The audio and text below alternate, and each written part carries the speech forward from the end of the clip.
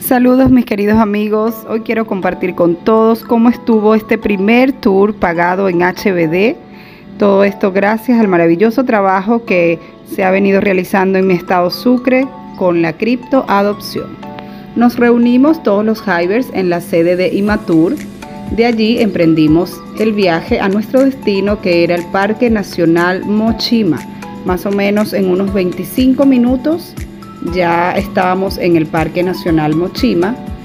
Allí nos recibieron en el restaurante Bahía el equipo de Eco Mochima. Ellos tienen un muelle privado y de allí nos llevaron en la lancha para nuestro destino, que era Playa Manare.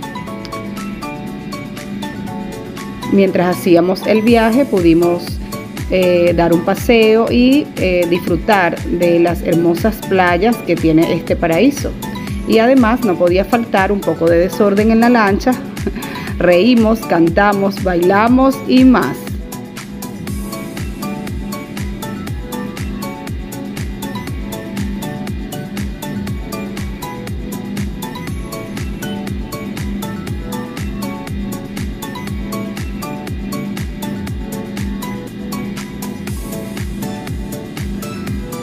Después de disfrutar de este maravilloso paisaje, esta maravilla, unas cuevas espectaculares, estas aguas cristalinas, llegamos a Playa Manare. La verdad, una playa sensacional, hermosísima.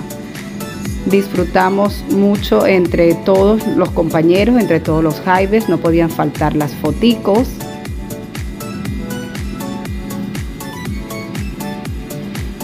Y luego de un rato nos llamaron para almorzar. El almuerzo estuvo fenomenal. Disfrutamos de un delicioso pescado frito, Dios, qué ricura, y una espléndida vista. Luego de esto seguimos disfrutando y llegó la hora de retirarnos. De regreso pudimos cancelar nuestro tour en el restaurante Bahía con una sola transacción y listo, todo súper fácil. Sin duda alguna este viaje será inolvidable y quedará para la historia. Un viaje sencillamente maravilloso.